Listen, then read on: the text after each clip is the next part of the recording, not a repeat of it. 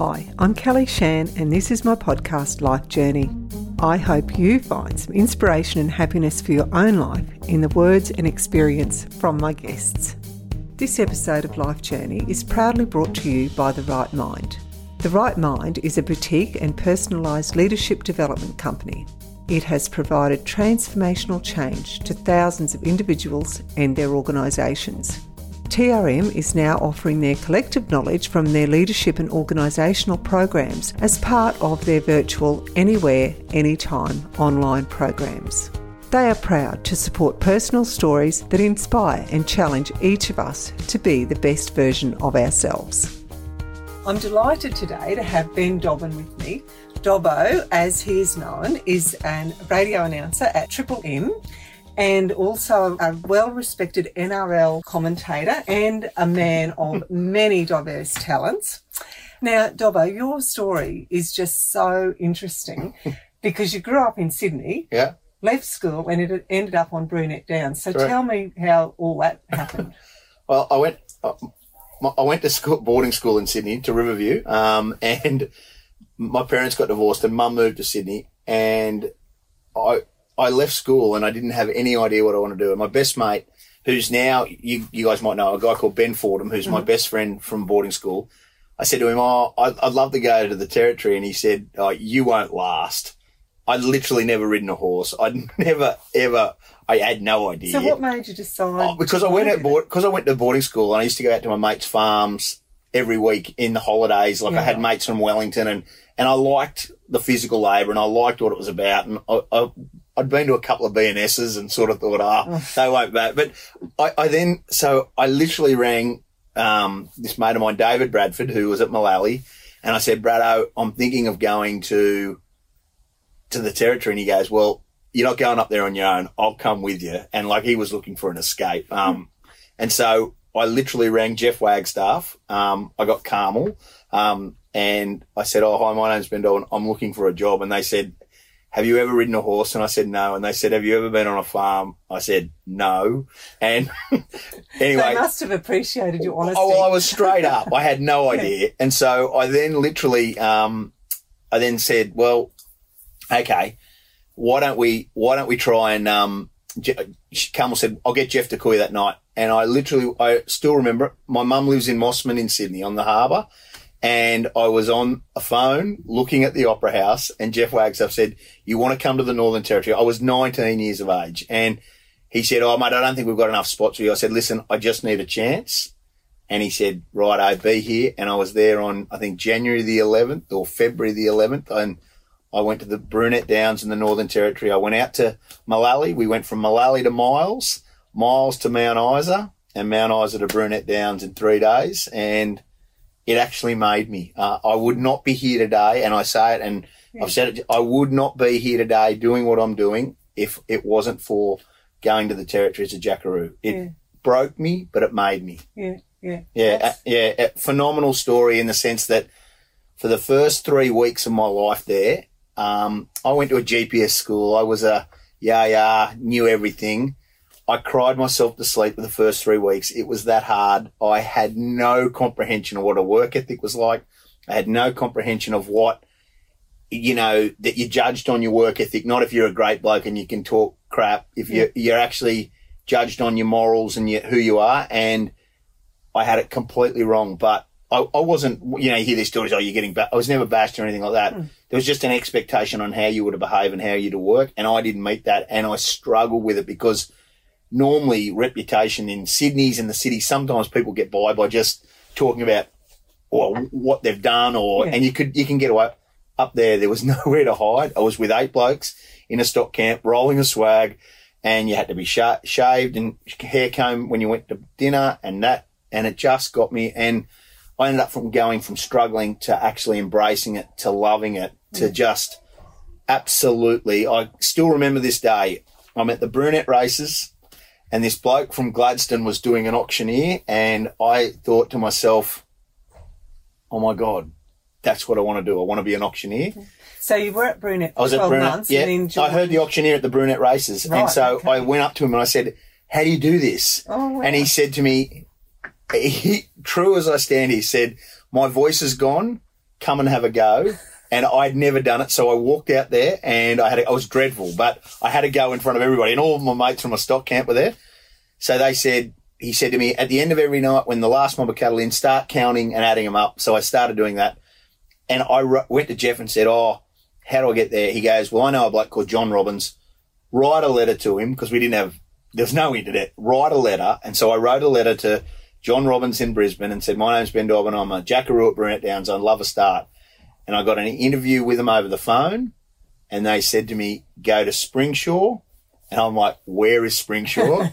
You got to start with Primac Elders. And they flew me to Emerald. A bloke picked me up, and I had 2 bags and not a lot of money. And and that was in 1999. I ended up at Springshaw, and so how long did you work as an auctioneer for? So I was an auctioneer till 2012.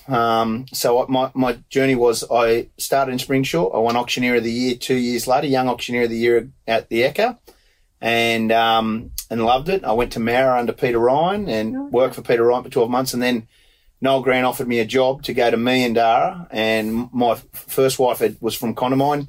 And so I went to Meandara, and we started the business out of Meandara, and like, if you go to Meandara, you go, there's nothing there, but if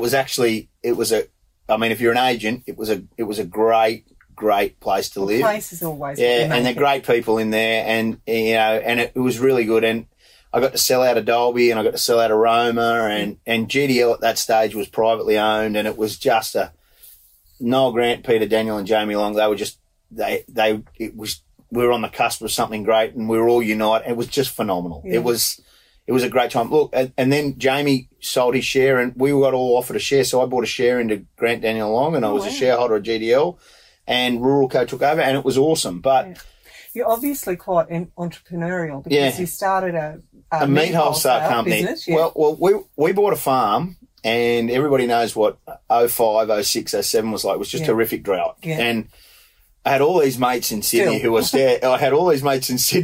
had no idea about what good meat was. And I'm sorry to diverse, I went to Penny's Butchery at Mossman, and I asked them for a rib fillet, and they brought out this bit of crap, and I'm like, no, go and get me the good stuff out the back.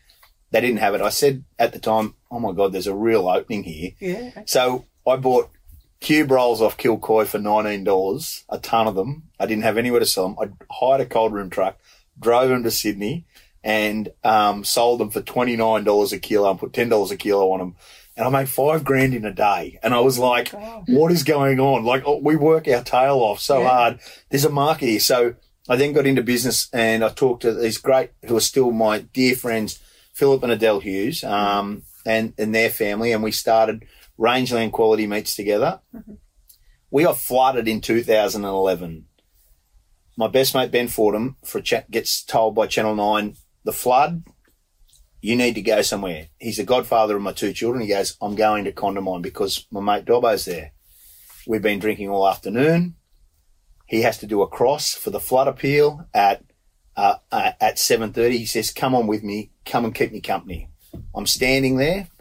Not a word of a lie. He says, you're going to be in this. I said, no, I'm not. He throws to me during the flood appeal. I get the microphone, full of bravado auctioneer, half full of rum and coke, and go, yeah, Australia, you need to support.